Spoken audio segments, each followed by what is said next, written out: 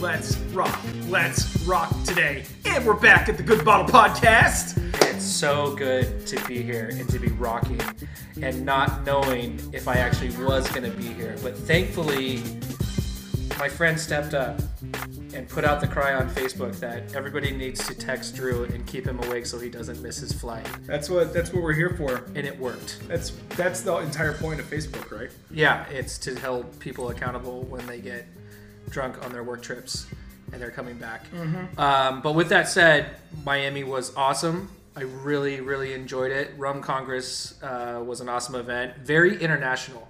So I did San Francisco's probably about 6 months ago, and that was great. A lot of rum enthusiasts, and it was super cool and fun to hang out with those people. But then with this one, much more of an international presence. You know, just met people from all over the world, primarily the UK. But it was really cool. If you guys have not been out to Miami, please go. I got a couple highlights out there that were just awesome. Jaguar Sun, awesome rum bar, really fun place to go. I got to shake my own daiquiri there. I had to explain to the bartender what a DTO was. And really? Then, yeah, which was surprising because this was a very rum-focused bar, right? Well, and DTO is a very East Coast thing. I'm unaware of its origins, but I'm going to believe you. New York on City. This. Okay, so this guy didn't know what employees only. Sorry, there we go. Employees only in New York City. Well, okay, so it definitely you would think would have translated down to there, and you know. But so the bartender understand what I was talking about. I was like, so I explained it to him, and I was with a group of other bartenders, and they hadn't heard of it either. And I was like, it's a daiquiri. You take a daiquiri timeout, right? And so the guy proceeds to make us daiquiris, but he makes us full daiquiris. That's great. So for the people at home who don't know what a DTO is, it's basically just like it's a daiquiri, but you're doing a shot of it, and it's like you make like one or two, and you get everybody like huddled up. It's almost like a raw situation. You know, when you're in the weeds with your other bartenders and stuff like that. So at one point, the guy's building, 5 daiquiris, right? There's 5 of us are going to take this. And the guy next to me goes, so how are you going to shake 5 at one time, And in like the most G moment, the guy just like, caps all of them and then hands each shaker to one of us. And then we all shook our own daiquiris at Jaguar Sun. And he's just like, we got to do it. Before the boss gets back, so we did that, and that was really fun. Esotico is also really amazing. I think it might be one of my all-time favorite tiki bars now. That's a bold statement. It is a bold statement, and I'm very confident in it. They just had a really, really awesome drinks. The rum collection is unreal, and the food was good. The ambiance was great. I don't understand Miami geography at all, but it seemed like we were in a place that like nothing else was around, and so it really like was just holding down that area as like the spot to be at.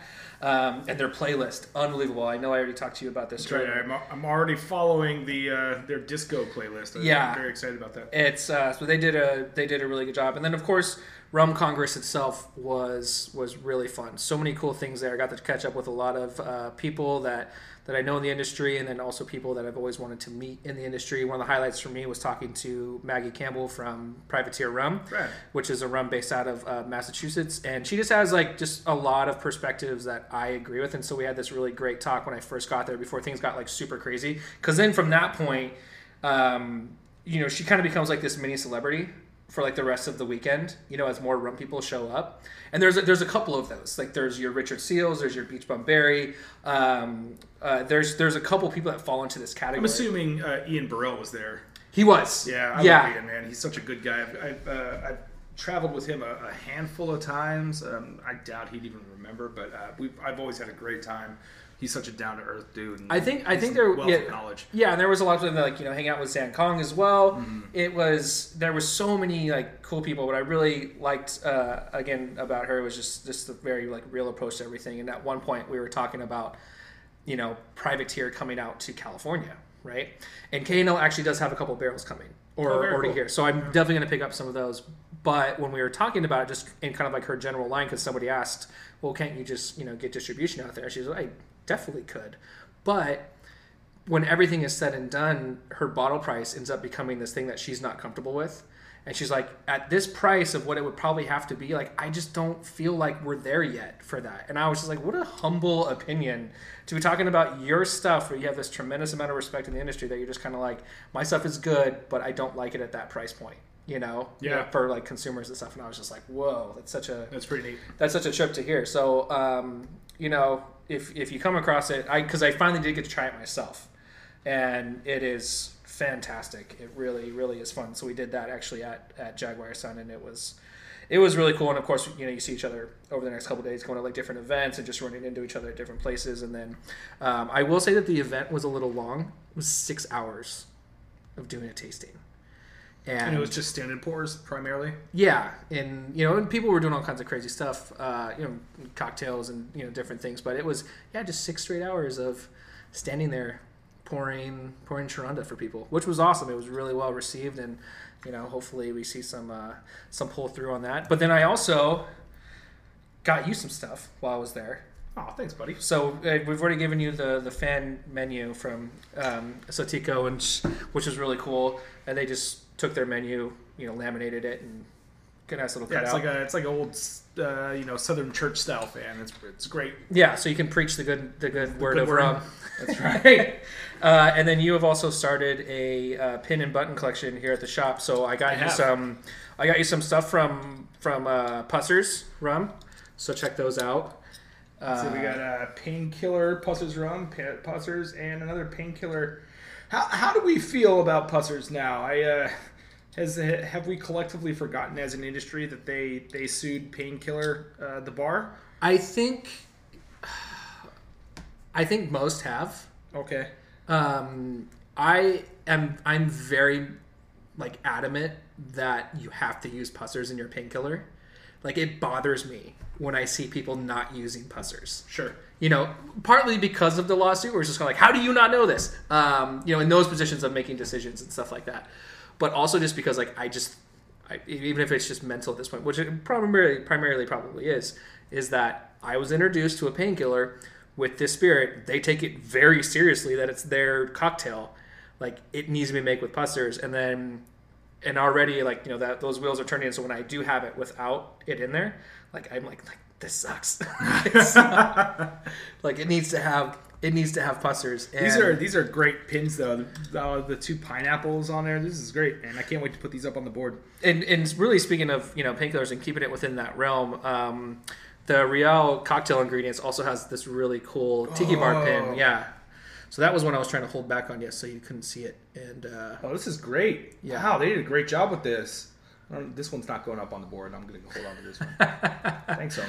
So, but for everyone else who doesn't understand, post some pictures and make people jealous. Yeah, these you can come to Good Bottle and you can like bring different like pins, whether it's alcohol pins or maybe even Disney pins, and you can trade. Disney pins. That's a Vince shout out. Yeah, that's definitely. Well, Jason did that over at Locked Barrel. He was just like, I'm gonna have Disney pins too, and I'm like, okay, whatever you say. So check those out. And then, like I said, got to meet a lot of really cool people. It was fun. It was good to have conversations with other people who are familiar with selling rum and realistic about it, and just kind of knowing that we definitely operate within this little bubble of enthusiasts.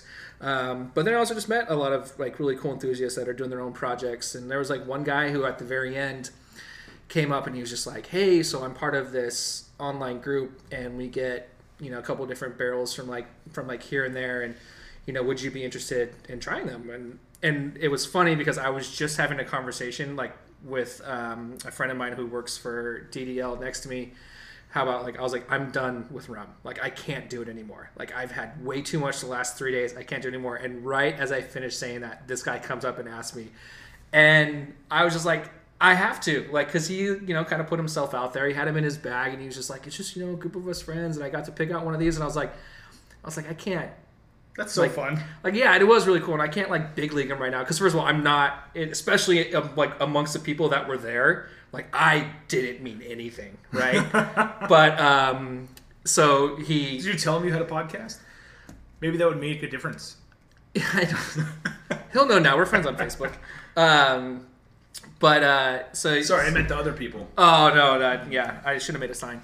But T-shirt. Yeah. Say we're gonna make T-shirts. Just say next time. I need to be better about the branding stuff when I go to No. And we won't even brand the T-shirt that says about what podcast. Or just say like I'm on a podcast. I have a podcast. Oh well, actually I'm very okay with that. That's great. That would be really funny. What if we did like the logo on the inside of the shirt at the bottom? So like you have to small. flip it inside out. Yeah, That's to show great. people, or like the Adam the Billy Madison was like this is Frank's shirt where you have to flip it all the way up.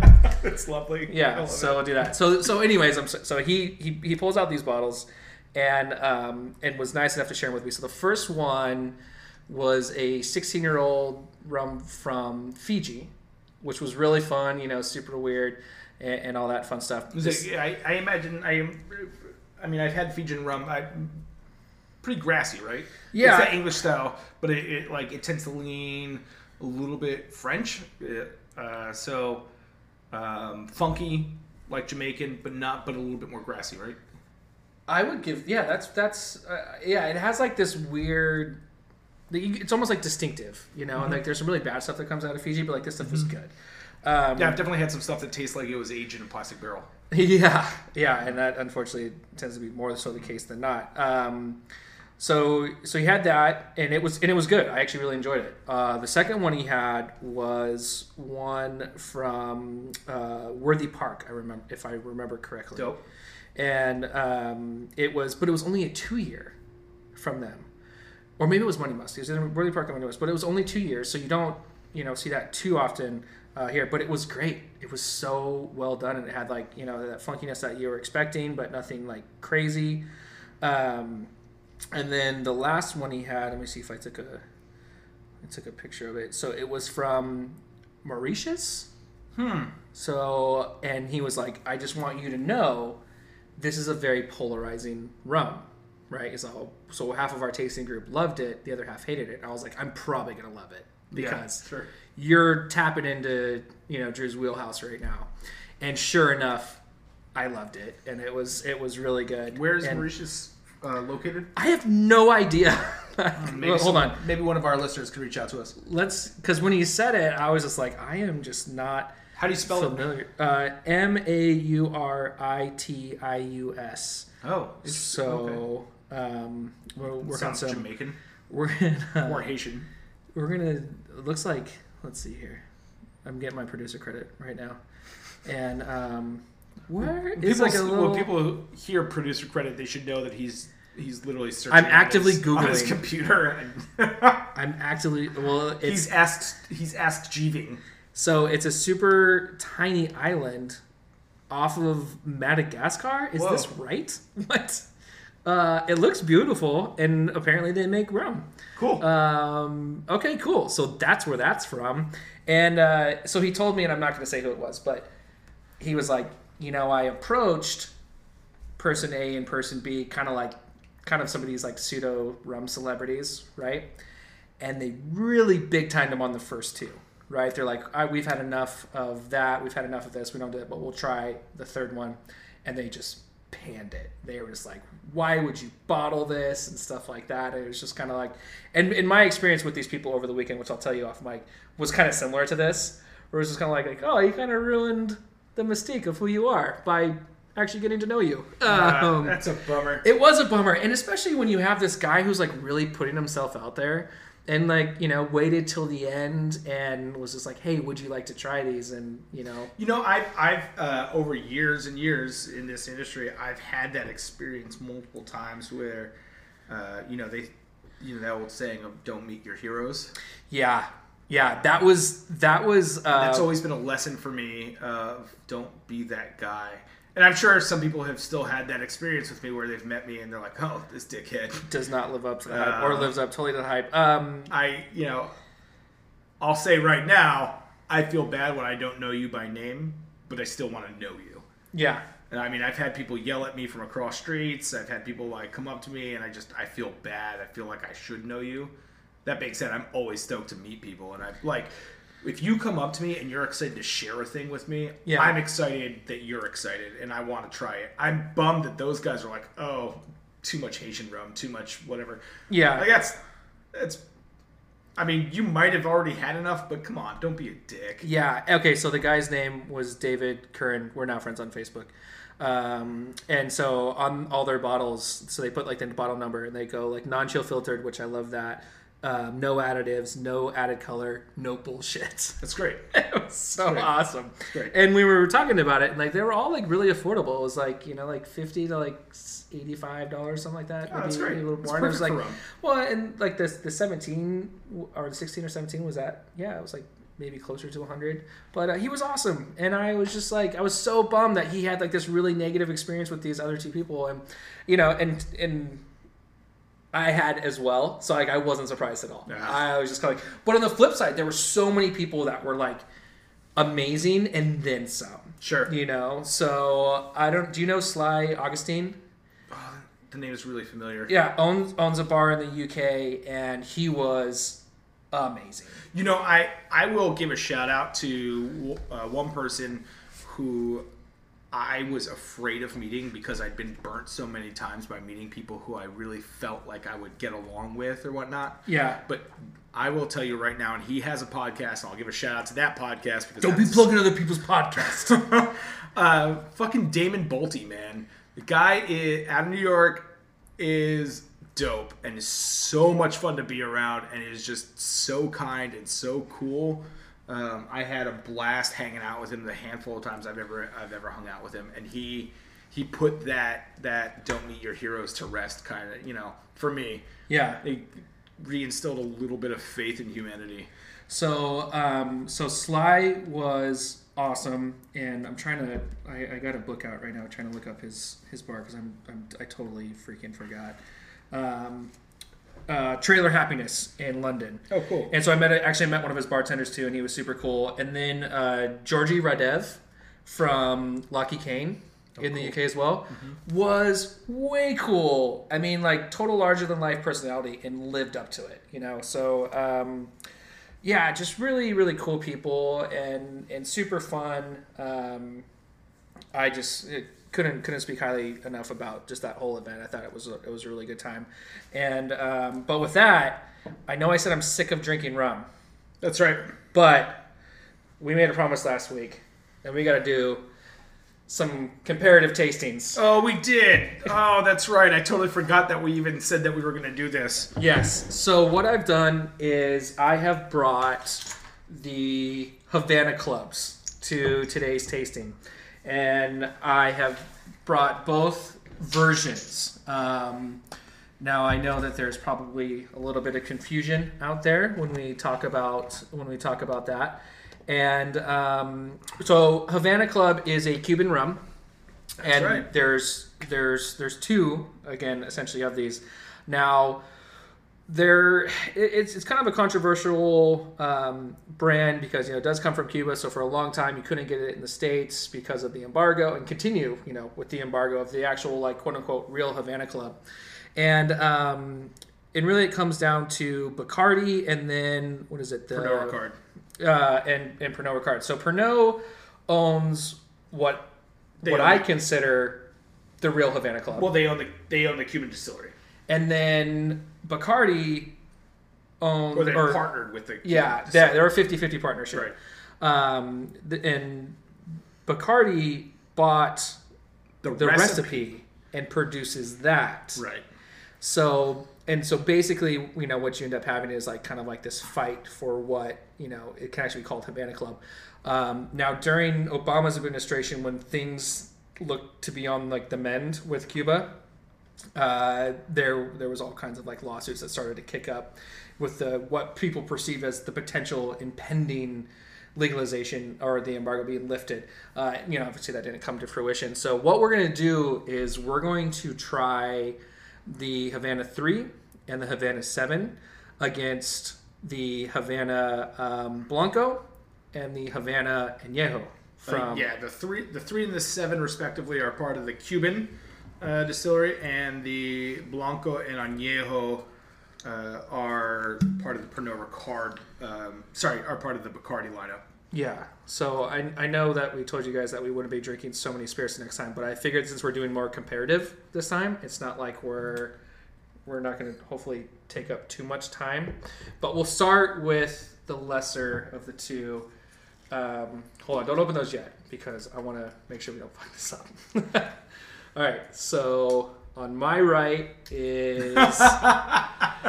See, this is where you're gonna screw it up. People don't care if it's on your right or left. I know, but I'm thinking to myself. So actually, I'm gonna do that for you as well, so we can have. Like, all right, sorry, people at home. Yeah. So on the right is or in your car is in the Bacardi, and then on your left is the Pernod variation, Cuban. The Cuban version. Mm-hmm. Well, I'll tell you right now, there's a color difference between the two. The Puerto Rican Havana Club is crystal clear, and the Cuban 3-year has a tinge of a hue to it. Yeah, and it's and I don't believe that the Havana Club from Bacardi gets any aging whatsoever. It has to. If it's because it's considered Puerto Rican rum, it must be aged at very least a year in wood. That's Puerto Rican law. So there you go. And that's one of those things that cracks me up when people are talking about Cristalinos for agave spirits, and they're like, "Oh, look at this new thing that we've done." And it's like, it's not new. Puerto Rico's been doing it since the 1920s. It's not that impressive. I mean, it's fun, but fine.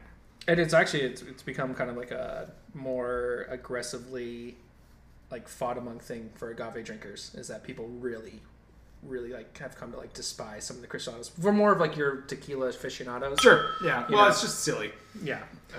I don't despise it. I just find it funny. Okay, cool. So which one are we tasting first, Drew? Let's do the Bacardi. Let's do the Puerto Rican first. Okay.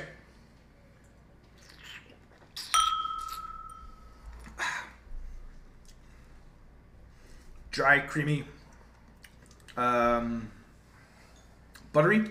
Yeah, very much so. It's very soft. Mm-hmm. It was soft on the nose as well. Not really a whole lot of aromatics coming off of it. No, but it's that classic Puerto Rican rum flavor, like profile, right? All right, Havana Club.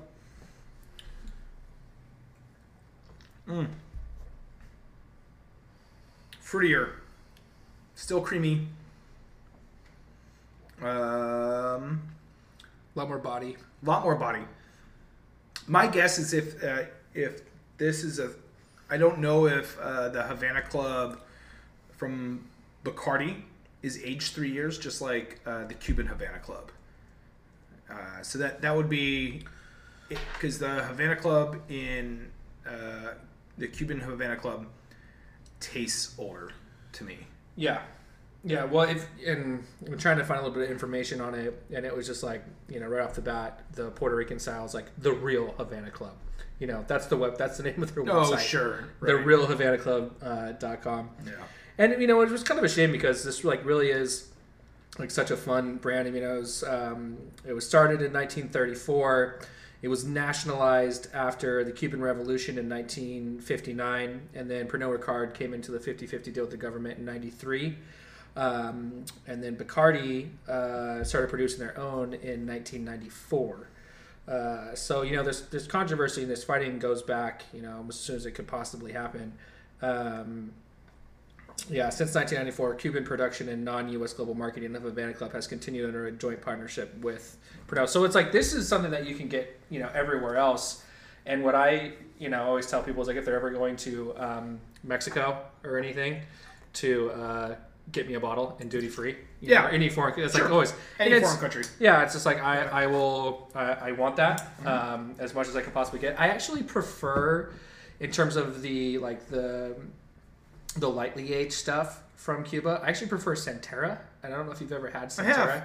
I love that stuff. Yeah, that stuff's great. It's so good. So I actually try to have people find that. But that one you can't find in duty free. So I heard a dirty little rumor, and it is a dirty little rumor.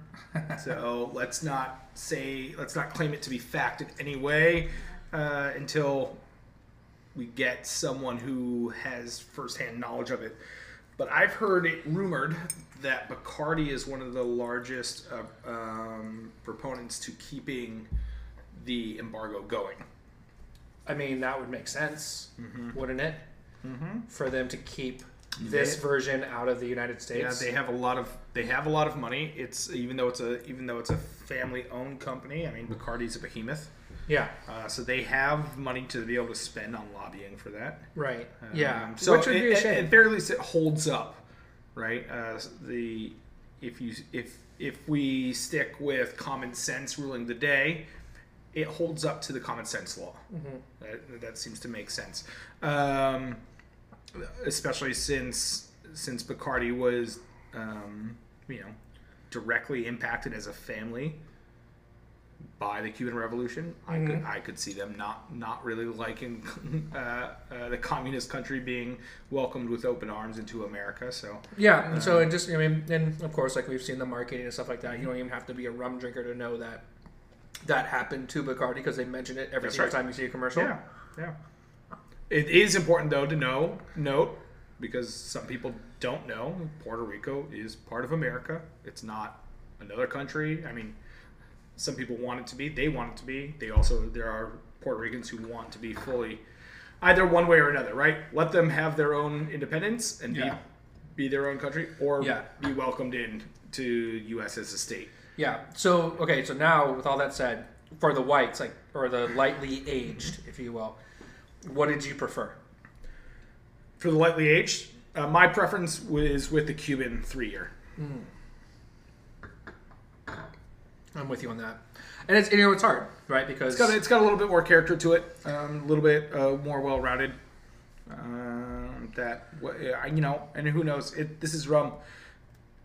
I don't know if there are additives in there, whatnot. I'm sure, proponents of one would say yes to the other, right? Yeah, there's going to be a lot of hate speech going on between these two brands. Yeah, and they're very similarly priced as well, so they're not very expensive rums. No. So it's you kind of give it to what you're gonna get. Now, so we moved on to the age experience one. So with the aged ones, these are nosing very similarly. So looking I'll say that the so this is probably aged 3 years. It says 1 to 3. The Cuban 7-year looks darker, but as we both know, that doesn't mean very much because of coloring and what have you. Right.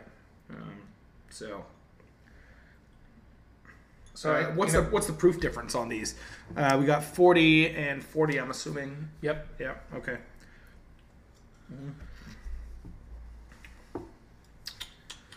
It tastes like, the Havana Club. It tastes at least the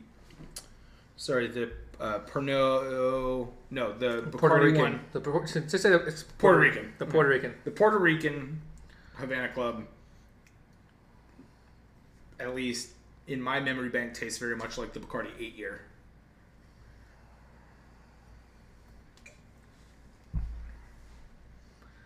That Havana Club 7 tastes the Cuban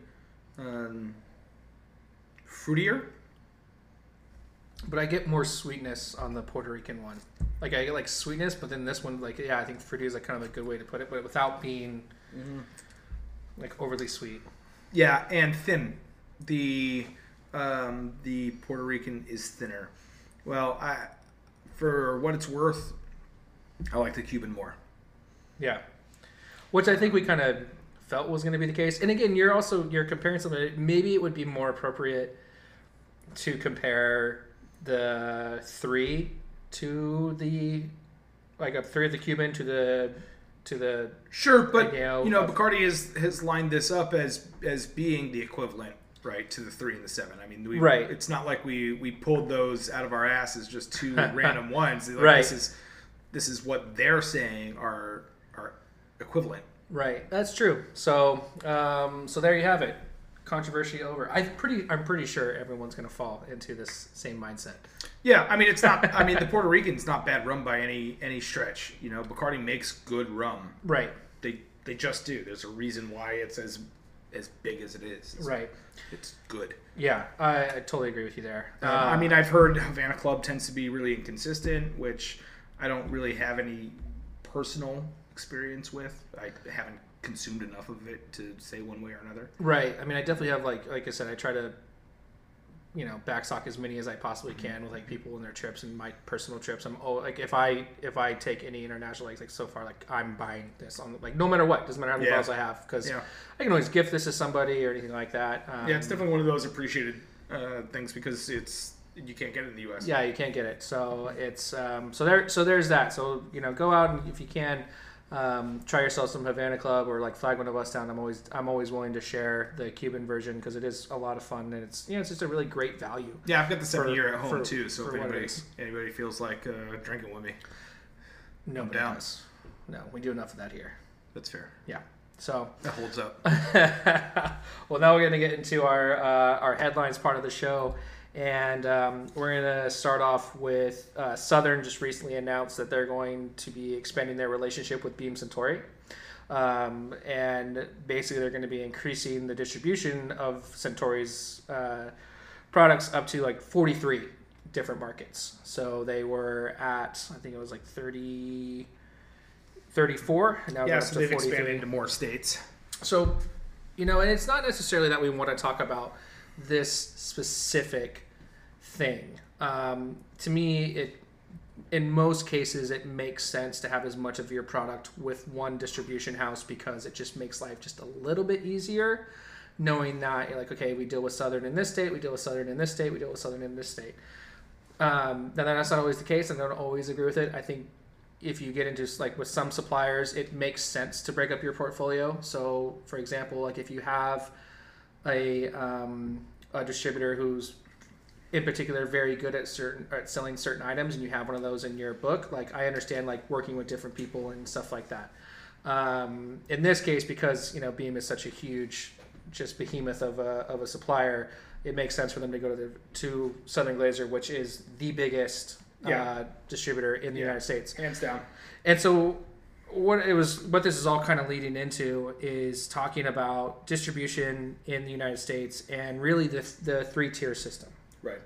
So the 3-tier system was created after the end of Prohibition, and I guess the intention of it was to kind of eliminate organized crime to a certain degree. Right? No, really what it came down to was pre-Prohibition, large brands were buying entire bars. So I would, what we would see historically is a bar owner or prospective bar owner would go to, Schlitz. And they say, hey, Schlitz, I want to open a bar, pay for it for me, and I will only sell Schlitz. Right.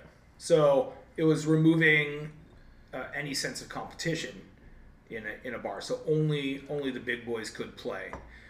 In fact, we still see that with Coca-Cola or Pepsi when it comes to soda guns. Yeah. It's, hey, come in, install this soda gun for me, and I will only use your brands.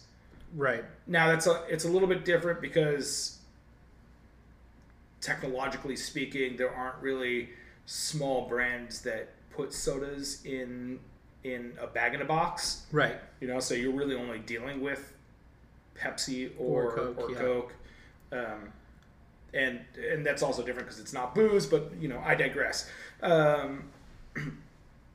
So in theory, that worked, right? In theory, it increased competition in our given markets. So just to bring it back a little bit, because we're getting a little bit ahead of ourselves, is the 3-tier system is your producer, your distributor, and then your retailer. Yeah, so the maker, the distributor, the seller, and the seller. Yeah, well, I mean, that's what was put into place in order to increase this competition and stuff like that. And from that point, it was then put onto the states, to where it's like, hey, now you're going to control this. This is kind of the system that we want to see, but now the states are in control of that. And actually, just through looking this up, there is only one state in the United States that doesn't require a 3-tier distribution. No shit. Do you know what state that is? No, I had no idea. I thought it was a federal law. No, so they leave it up to the states in order to make these decisions. Now, what I think is interesting is that it still very much so is a thing in this state, even though nobody's required to abide by it. And so that means that your suppliers, your producers can go in and negotiate volume discounts, warehouse, wherever they want, all this different stuff. And it is the great state of Washington, which I've heard really is a horrible place to get spirits. Yeah, So... yeah, I have too. Well, that's really interesting because I know that years ago there was a big controversy with them being a control state.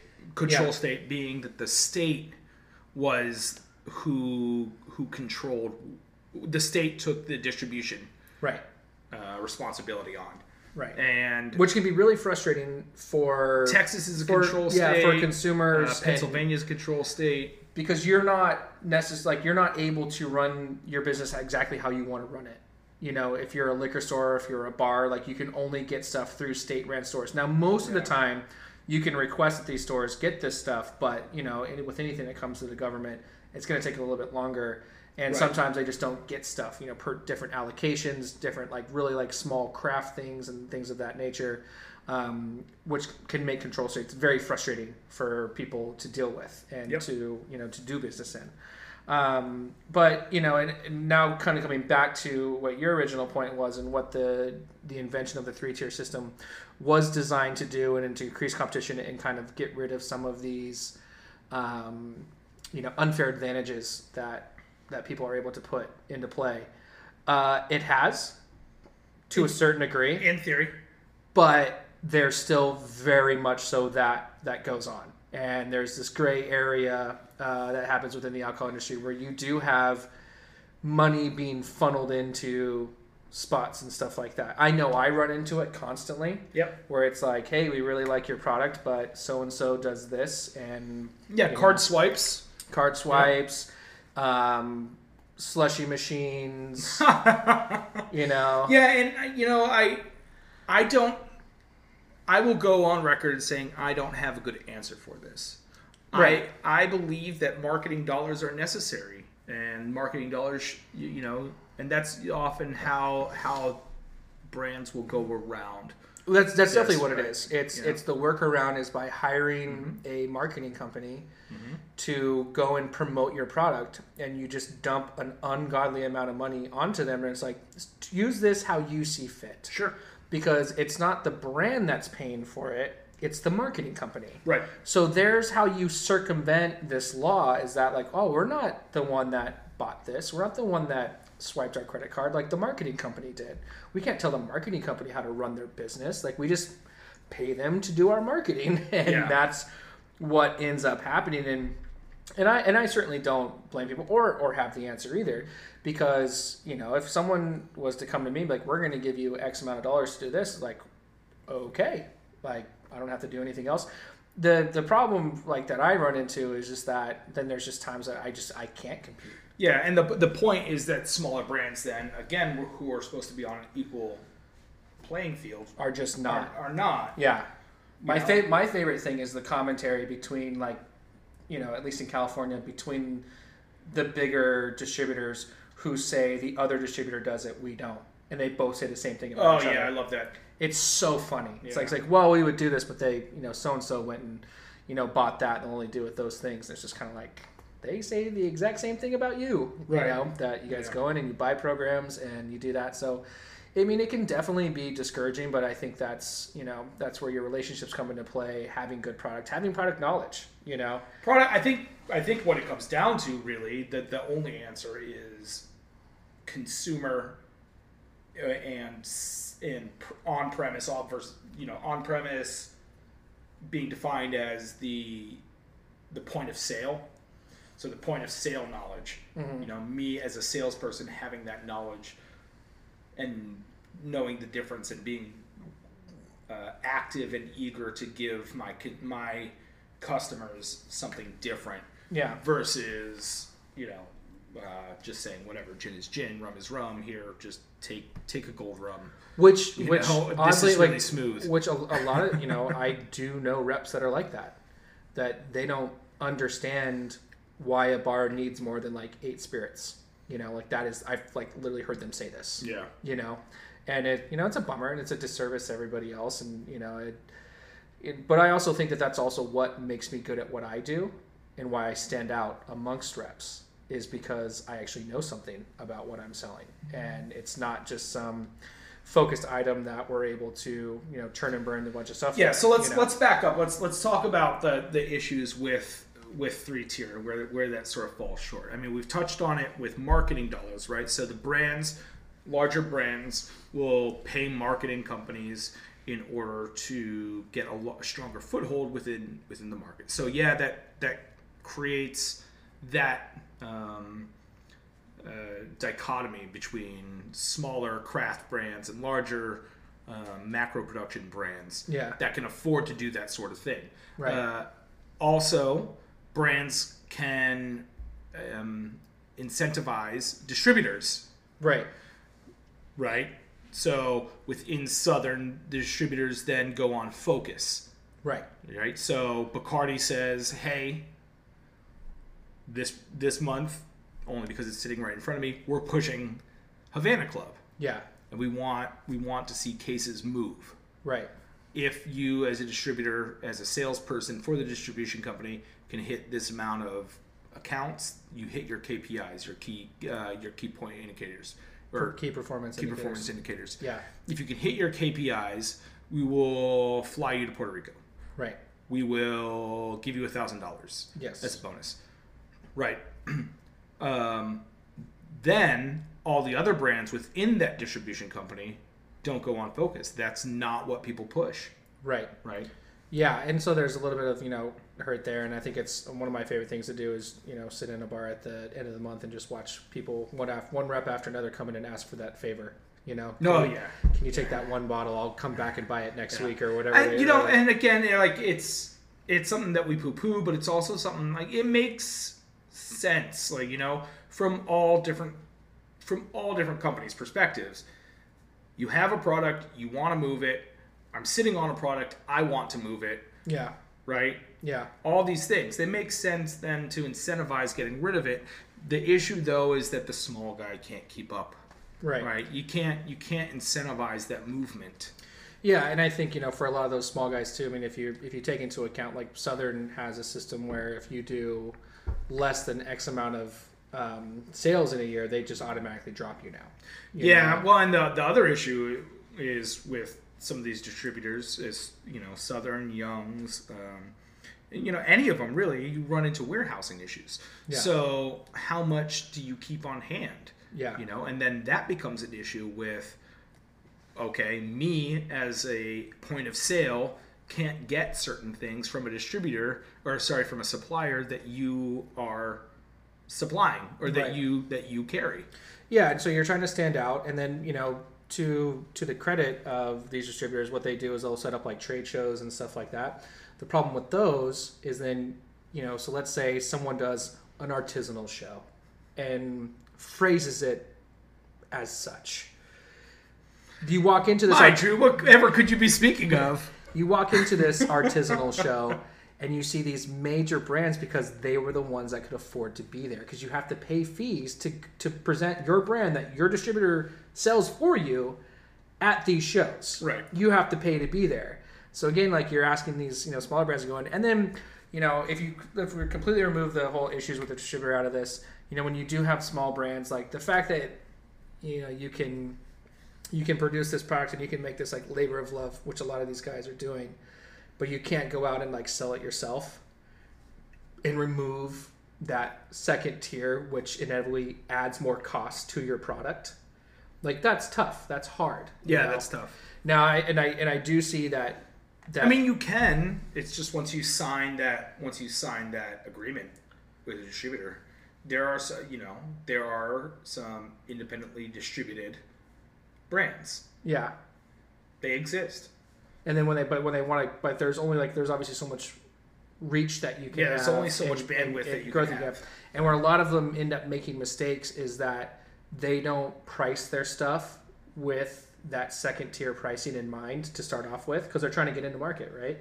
So when they do make that switch and that price does go up $10 or whatever. It's just like, oh, well, now you have a really hard time selling this because you built up this following at this price point. Sure. Didn't consider it, and now you're there. Yeah. So, ultimately, I think there's some good, there's some bad, but that is the 3-tier system. Let's move the hell on. Let's talk about veganism inspiring drink brands to innovate. So we're back on that innovation tip. We're back on that innovation because you guys know how much we love to innovate within this industry. And so just reading through this article that we came across and talking about these different brands and just some of the verbiage that you're seeing.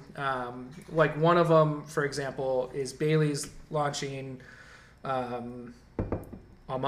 Is that what we're going to call it? And it is a almond milk. Almond with E at the end. Yeah, with, for their cream liqueur. That they're using almond instead to make it a little bit more vegan friendly. I think that's kind of cool. Honestly, I'm really interested in tasting it. Yeah, so you had that. It's been out for a healthy amount of time. So has it? Since 2017. See, I wish I'd known. No one had, again, this comes into distributors. Then who knew? I didn't know. Yeah. Well, yeah. So then you had. So I did find the year in 2006. Campari actually changed its artificial color in an effort to eliminate animal byproducts from its process. That's right. There was a UK-based brewery and pub chain called Brewdog that opened its first 100% vegan pub in London in October of 2019 in accordance with their mission to make craft beer as inclusive as possible. However, the brewery already served vegan options, so it did vegan options at all its other locations, and then came out and said, well, 95% of our beer was already vegan. So there's that. And of course, this affects cocktails as well. You're starting to see people, making ingredients from scratch to ensure that no animal products are being used in their products, such as sugar or base wine. To make an authentic Bloody Mary, for example, a bartender could produce a vegan-friendly version of Worcestershire sauce, which contains anchovies in its traditional form. Yep. So there's things like that, and I understand the movement. I also feel that, and this mostly stems from like this brewery who created this vegan option, even though the fact that they were like pretty much already vegan. So that to me strikes me as more of like kind of jumping on a trend as opposed to like totally. And as opposed to just like totally. Doing it like for ethical reasons, And I also really enjoyed that conversation. I mean, maybe if they were already there, if they were already 95% of the way there, why not follow through on the final 5% and just put forth that effort? Yeah. My other question is, when they're opening a brew pub, that means then if 95% of their beer was there, then now they're just serving food that also exists there. Well, let me ask you this. So, there's a lot of cocktails that have egg white in them, okay? Now, the substitute that they offer here is called aquafaba, which is the water in which legumes, often chickpeas, are cooked. Yep. So you're able to use that instead. Yeah, there's lots of different protein that you could use to create that that sort of starch. I know, if you cook rice, you could take that water, use some of that. Sometimes it has a very different texture, very different feel. Yeah. All of those things are ways that you could play with this. Yeah, and I think that the reason I wanted to bring this up and just citing some of the numbers that they are bringing up in this article. For example, in Great Britain, in 2016, the number of vegans was about 150,000 people were considered themselves vegan. Fast forward to 2018, so this number has grown since then. That number is now up to 600,000 people identify as vegan. So if you're in a bar, you're working at a bar, you're working in a liquor store, you're getting those questions, like what do you have that's vegan, or is it vegan, and stuff like that. And I think it, and it creates really interesting conversations with, within spirits production, like mezcal, for example, with pechugas. So pechugas traditionally made with hanging meat over the distillate. Well, now you have the quote-unquote vegan pechugas, which are using like fruits and different botanicals and stuff like that. Well, I think that also the difference is that it's getting labeled that way now versus some of it was already happening just that way. Right, and maybe it's more so like in the descriptors, right? Because well, it's like using fruits and different botanicals in mezcal is not something that has come through this vegan movement. That's something that's always been. But now, I mean, it's even starting to extend to a certain degree where it's like, oh, you use a tahona? Does a horse and or donkey pull that tahona? Yes, you're not vegan now, and it's just kind of, and that's how. Well, that's like calling honey, whether or not honey is vegan or not, you know. And I don't know. I'm not vegan, very much so. I ate bacon last night. I fucking love it. But I respect the hell out of people who are vegan, either A, for health reasons, or B, for ethical reasons within reason. Yeah, and I'll say for myself, like I've made more of an effort to eat more vegetables and more vegetable-based meals, and are a lot more open to it because of health reasons. Where sort of the more militant vegan movement loses me is when you bring up cultural or human ethical issues with certain things that vegans will eat, like quinoa. I don't eat quinoa.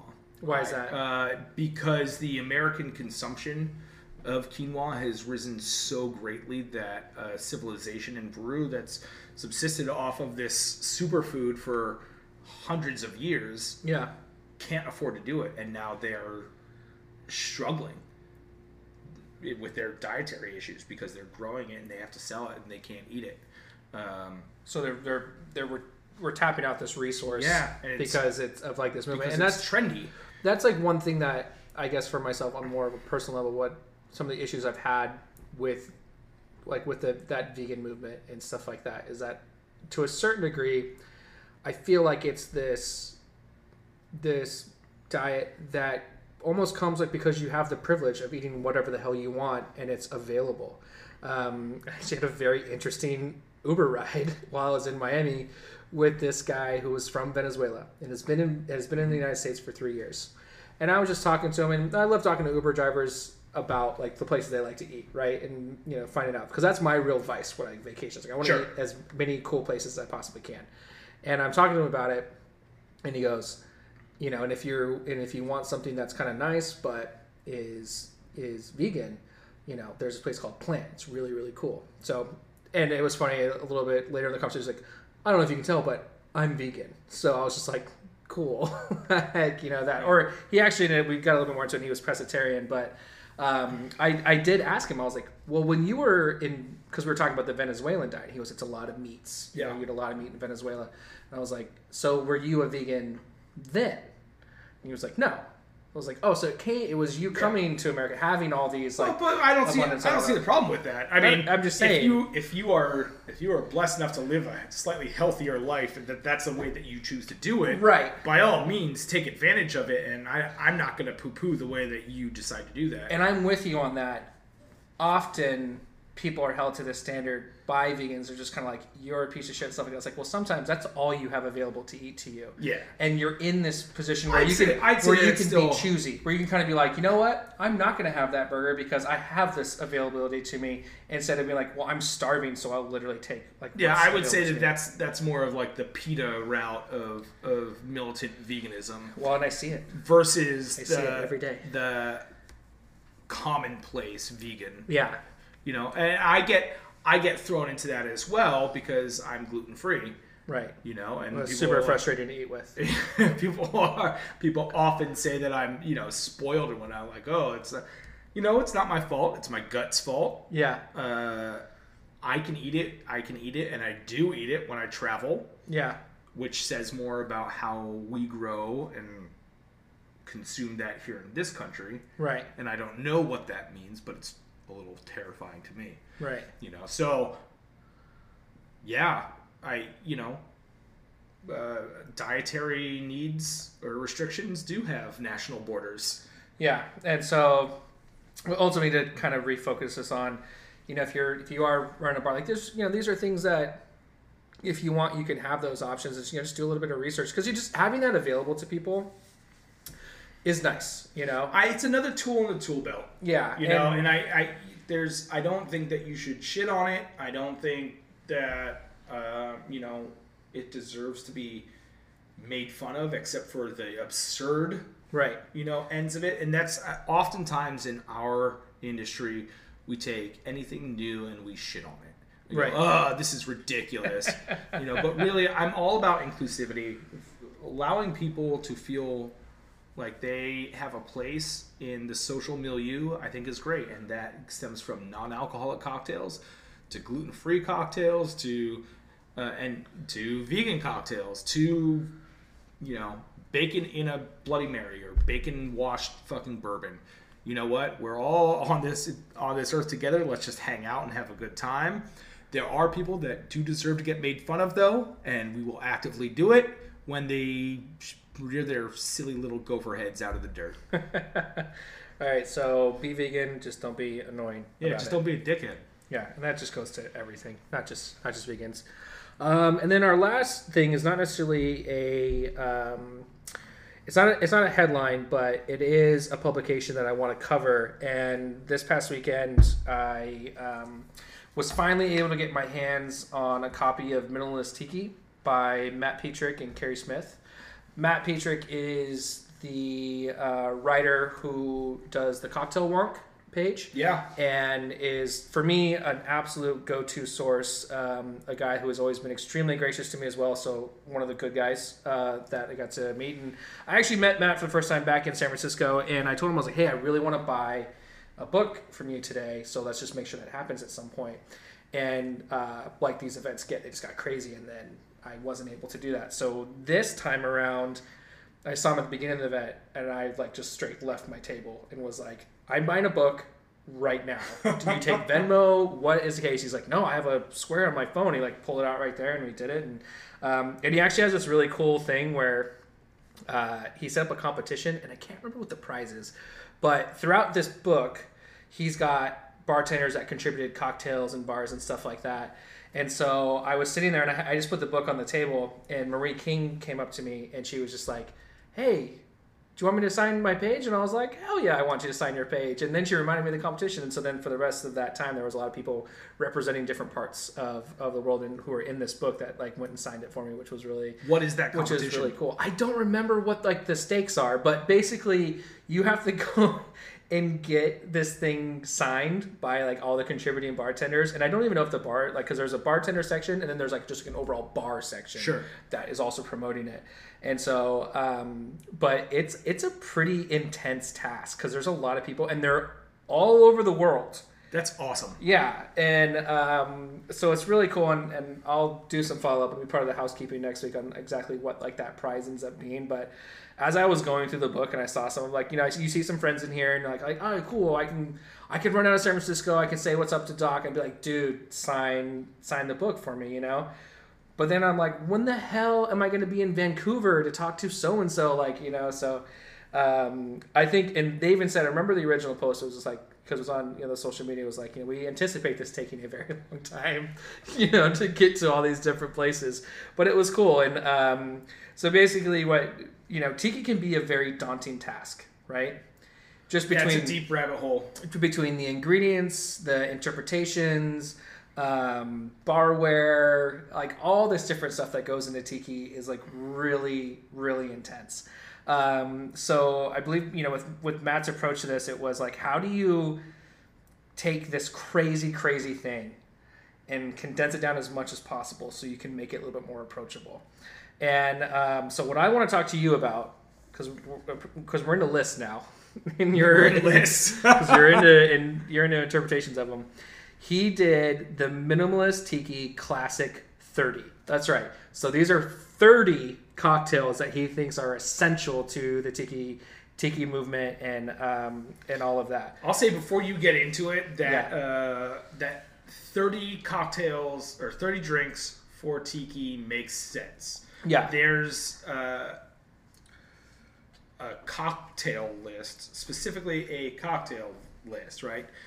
Or let's say a style of drink list. Yeah. In which sort of every drink Mr. Potato Head's into for the most part. Yeah. You know, of which I think Gary Regan created that, and I think it's only 15. So for tiki to have 30 is both impressive and totally makes sense. Yeah. Okay. So you're not completely, and there's there's a couple caveats in here that I'm going to tell you to go and buy his book so you can support him. But he has a couple caveats in here. But I'm going to read you the list, and we're going to kind of just get your reactions to it. Let's go. So right off the bat, 151 Swizzle from the 1940s. Oh, cool. Right out, yeah. And also, I guess before we, a lot of these ingredients they translate to other drinks, and so that's what makes it once you kind of have all these they all connect, right? Yeah. You can make a bunch of these drinks with kind of a relatively small ingredient list, even though it's tiki, so nothing small. As long as it's well curated. Yeah. Bali Bali. Do you know what that is? I don't know Bali Bali. Okay. The Bolo. Yeah, Bolo, yummy. The Chief Lapu Lapu. I don't know Lapu Lapu. This is great. You're only batting 500 right now. So I've seen it on a list, and I don't know if I've had it. Maybe at Smuggler's Cove I've had it and just don't remember because I was already had 3 others. Yeah. We've all been there. Cobra's Fang from 1937. Don't know it. The Coconut Grove. Yep. The Dr. Funk. No. Donga Punch. No. We're going to have to look that up. The Eastern Sour. It sounds familiar. Anyway, continue. El Diablo. Yes. We're going to hit a hot streak with you right now. El Diablo is the drink that my wife and I have at home. When she's ready for a drink. Yeah. As long as I have cassis, otherwise it's margarita. But as long as I have cassis in the house and ginger beer, El Diablo is all day long. It's happening. Yep. Okay. The Fog Cutter, 1940s. Yeah, love it. Hurricane from 1940s. Sure. The Jet Pilot from 1958. Yeah. The 1944 Mai Tai. Mm-hmm. Definitely a big fan of that one. Mm-hmm. The Montego Bay. Montego Bay. The Mr. Bali High. No. Navy Grog. Yeah. Painkiller, which we we touched on talked extensively today. Yeah. Which is great. Also, Painkiller is one of those drinks that I make for in-laws, or I make for the older crowd that comes over for dinner. Yeah. That may or may not be cocktail savvy. Yeah. You make them a painkiller and you light some cinnamon and nutmeg on fire, and they just lose their fucking minds. That was the original tiki drink that was in addition to being at Smuggler's Cove, I was getting painkillers. And at Smuggler's Cove, they have the 3 levels of painkillers. Yeah, which is great. And it's just more rum. It's just, you want 2 ounces, 4 ounces, or 6 ounces of rum. And it's one that I do have a special place in my heart for. And actually recently had a friend reach out who was at Jungle Bird in Sacramento and we had a painkiller. I was like, I want to get another drink. And so I asked the bartender, what's a painkiller, but not that. Ended up getting... totally the vodka one with the cream in it as well. The Chi-Chi. The Chi-Chi. She got Chi-Chi. And then was super disappointed that it wasn't the same. I was like, yeah, it's a different drink. It's vodka. Yeah. If you really like the painkiller, get another one. Yeah. Keep going with the painkillers. The Chi-Chi is great, but I would not go from painkiller to Chi-Chi. Well, unfortunately, that's the wrong. That was the path like going from Napa Cab to Alsatian Pinot Gris or something like that. It is the wrong direction to move. Yeah, so they were pretty disappointed, but I was like, just stay in your lane if that's what you want. Planter's Punch from 1937. Yeah, dog. The Polynesian Paralysis. Don't know it. The Port Light. Don't know it. The Royal Hawaiian Mai Tai from 1953. I believe that's where most of what we call the modern day Mai Tai. The modern day Mai Tai. The that's pineapple, orange juice. Grenadine. Right. That's where that kind of comes from. Yeah, that is, I remember having a conversation with somebody about the Mai Tai, about how it is the most bastardized drink in cocktail history. I think rum enthusiasts like to say that. Okay, I'm saying it right now. What do you think is worse? What drink has been changed the most and has so many different iterations of it across the board? An old fashioned. Yeah, but to me, that I see 2. You got either an old fashioned that's made properly or one that's made with soda water. Yeah, well, and even if you have soda water, how much soda water? We're talking. But what I'm saying remember is that girl on YouTube who put Sprite in hers, and right? Like it's. Just, I still don't think that was real. That wasn't real. It's, but you know what I mean? Like, either you have a 1944 Mai Tai or you've got one with juice in it. Like, it's not that crazy. I don't agree with you there because I think Mai Tai what else? is a name. Like, I will start going through some of my photos and I will show you pictures of what people call the Mai Tai, and it'll blow your fucking mind. I think you're right. I think you're right. There's two. There's the 44 and there's the Hawaiian. Those are the two prominent ones. But I have seen things on this. I'm like, I can't believe you're calling this a Mai Tai. Like, what is happening right now? And I remember going to one place in Santa Cruz, and I looked at their list, and I was with my boss at the time, with Robert, and I was like, I looked at this, and I was like, oh, I am not ordering any drinks here. Like, I think I got like a beer or something. And he ordered a drink, and it was awful. And he was just like, how do you know? Like, I was like, I told you not to order drinks here. And he's just like, well, have you been here before? I was like, no. He said, well, how'd you know? I was like, I looked at what they put in their Mai Tai, and I was like, you shouldn't order any drink here. If that's what you think goes in a Mai Tai. Was it like muddled mint or some shit? Like what? We'll look it up, and because I'm sure it's available somewhere online. And right. It was horrible. Okay, so rum barrel, Saturn. It's one of my favorite drinks. I love Saturns. The Scorpion. Yeah, the Shrunken Skull. Shrunken Skull too. Suffering Bastard. Another one of my favorites. Test Pilot. Yeah. 3 dots and a dash. Yep, absolutely agree. And then rounding it out, the Zombie. Yeah. How's the Zombie the last one? That's I think it's maybe just alphabetical. That's 100% what it was. That's so funny. Yeah, that is 100%. Oh, there you go. It took us a while to get there. It was just that. So those are the things that he considers. I'm surprised that there's no well, I guess it depends on how you define tiki, right? Like there's a section on that, which I think is great. There are some, we'll say, tropical drinks, I guess, or I guess if it comes from the Caribbean, it's not. And that part is covered in the book. You got to pick it up. Yeah, all right. And then from here, he gets into the rum section. Okay. And again, remember, we're operating underneath the 30 cocktail. So 30 rums. Well, no. This is awesome. So then he does like aged Jamaican rum, where he's going to talk about that, right? 14 out of the 30 drinks has that. Oh, dope. Lightly aged filtered rum, 11 out of the 30 have that. Cool. And then it goes on and on. Aged Demerara, 5 out of 30. Overproof Demerara, 4 out of 30. Unaged Jamaica proof. Oh, so he just breaks it down so that way if you buy at least these first 4 sections, you're going to cover most of your ground. Yeah, so gin is going to be in 4 out of the 30. So you're like, well, I'm not going to do any gin. Well, we got to do Saturn. But it's but there you go. You got to do Saturn. So it kind of gives you that. Then it gets into your liqueurs and your bitters. So the Falernum, surprisingly, only 9. That's not that surprising. You would think more. Okay, Falernum's a Caribbean concoction, and if a lot of Caribbean drinks don't fall into what's considered tiki, that makes sense. There you go. Orgeat, 7 out of 30. Totally.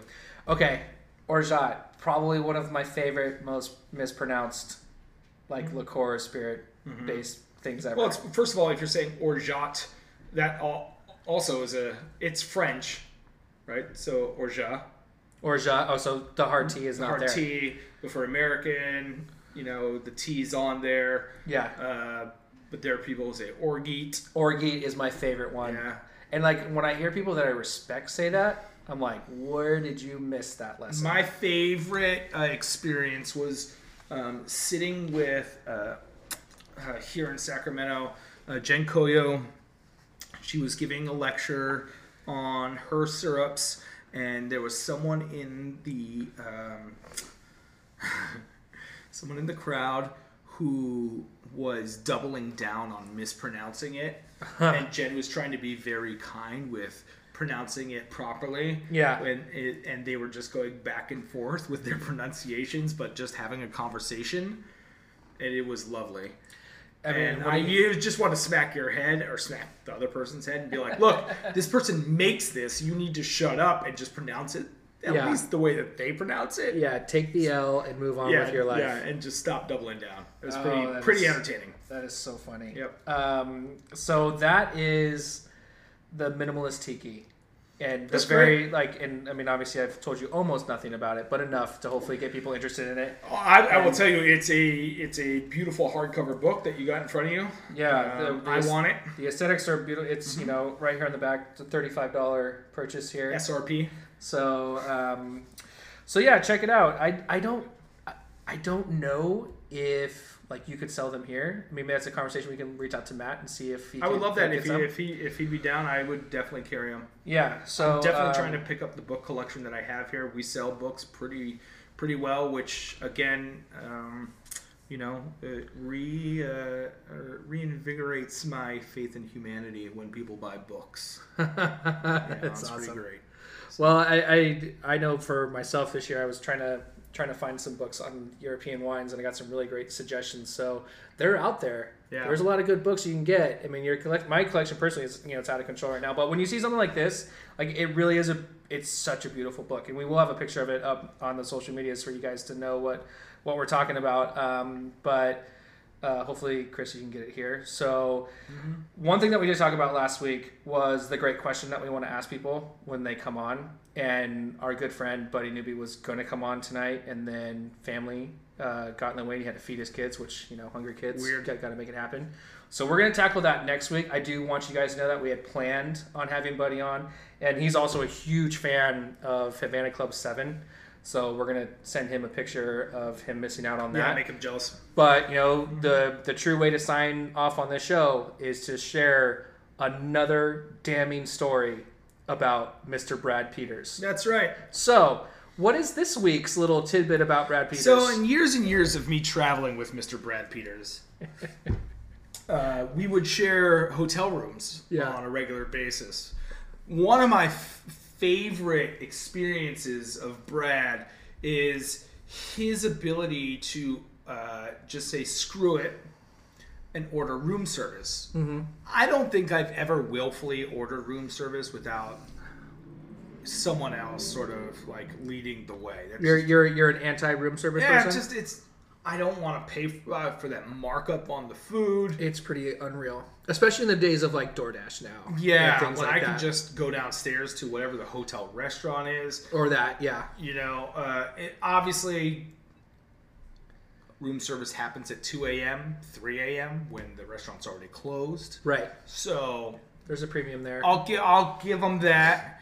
But Brad's sort of coup de grace is ordering room service at 3 a.m. when we get home from, whatever event we're doing, whoever we're hanging out with, a long night of booty shaking at whatever country bar or whatever it is that we've done for the night. Yeah. And ordering that room service, falling asleep, waking up 15 minutes later, realizing that he's hungry, and ordering same room service again. only to be woken up by each delivery of the same order. Oh my gosh. It's lovely. And so this is numerous times. Oh, this is plenty of times. So much so that his wife now watches the credit cards whenever he's on the road. See how many identical purchases there are? To watch how many times he has ordered room service. My guess is that he's gotten better about this. Yeah. But I wouldn't give him that. I'll say this. My guess is that his wife has gotten better about it, and she calls him out more on it. And therefore, he knows that he'll get in trouble. I had this really interesting conversation with her recently where we were talking about DoorDash and these different food services because we live very close to each other. Sure. And just like the different options that we really don't have out there. And she's like, yeah, it's really tough when I go out of town because Brad just orders DoorDash all week. All the time. All week. Yep. And he's like, that's all the kids eat. All week is all day. He doesn't make a single thing. Nope. It's like he's on vacation when like he's out of town when I leave town. It's so funny. It's just like, so I don't think that's changed. He definitely has those same impulses to really lean on somebody bringing him food. And to be fair, I do have one. I remember one year I went to one of our like Christmas parties a few years back, in this industry where we had already passed out, but one of my buddies I was rooming with had ordered like 2 extra large pizzas that we all woke up to completely unconsumed the next day. So, I mean, we eventually consumed it. Well, it's pizza. Yeah, it's pizza. God damn it. It's That delicious. stuff lasts. It's like fried chicken. Yeah. Doesn't matter if it's cold. It was great. So that's our Bradism. Well, I think the moral of the story, though, is that Lindsay Peters is a goddamn saint. Oh, it's unfair. Just how great of a person she is. That's right. And we're going to continue to say Lindsay Peters is amazing, just the way she doesn't tell Brad that we're talking shit about him. And, it's I've started to get more and more feedback from people. Which, by the way, like if you listen to the show, like let us know.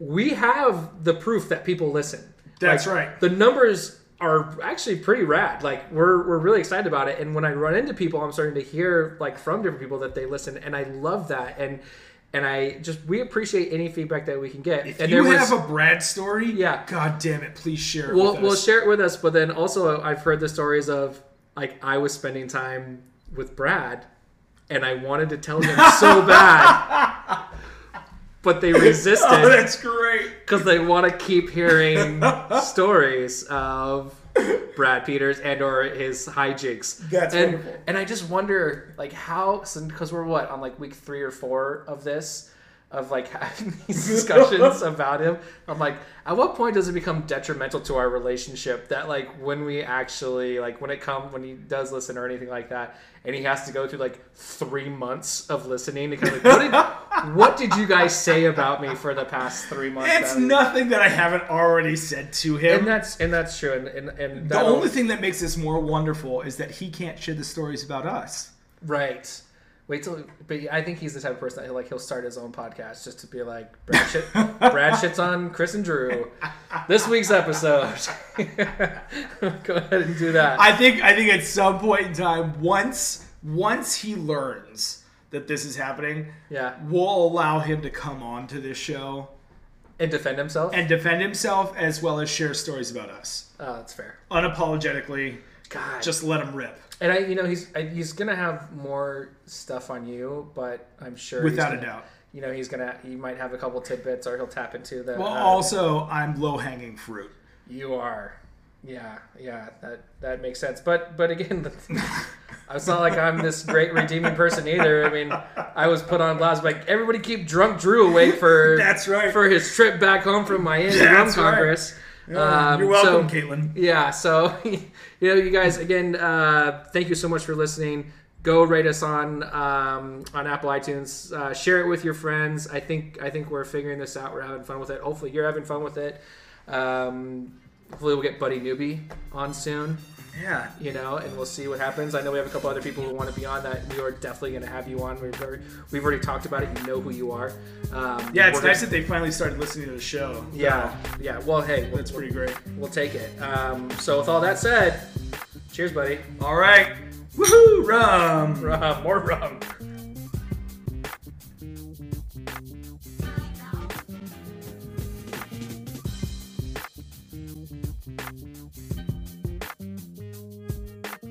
The Good Bottle Podcast was recorded at the Good Bottle Shop in Sacramento, California. Music is by Leon Moore and Chase Moore. Follow us on Facebook and Instagram at The Good Bottle Podcast.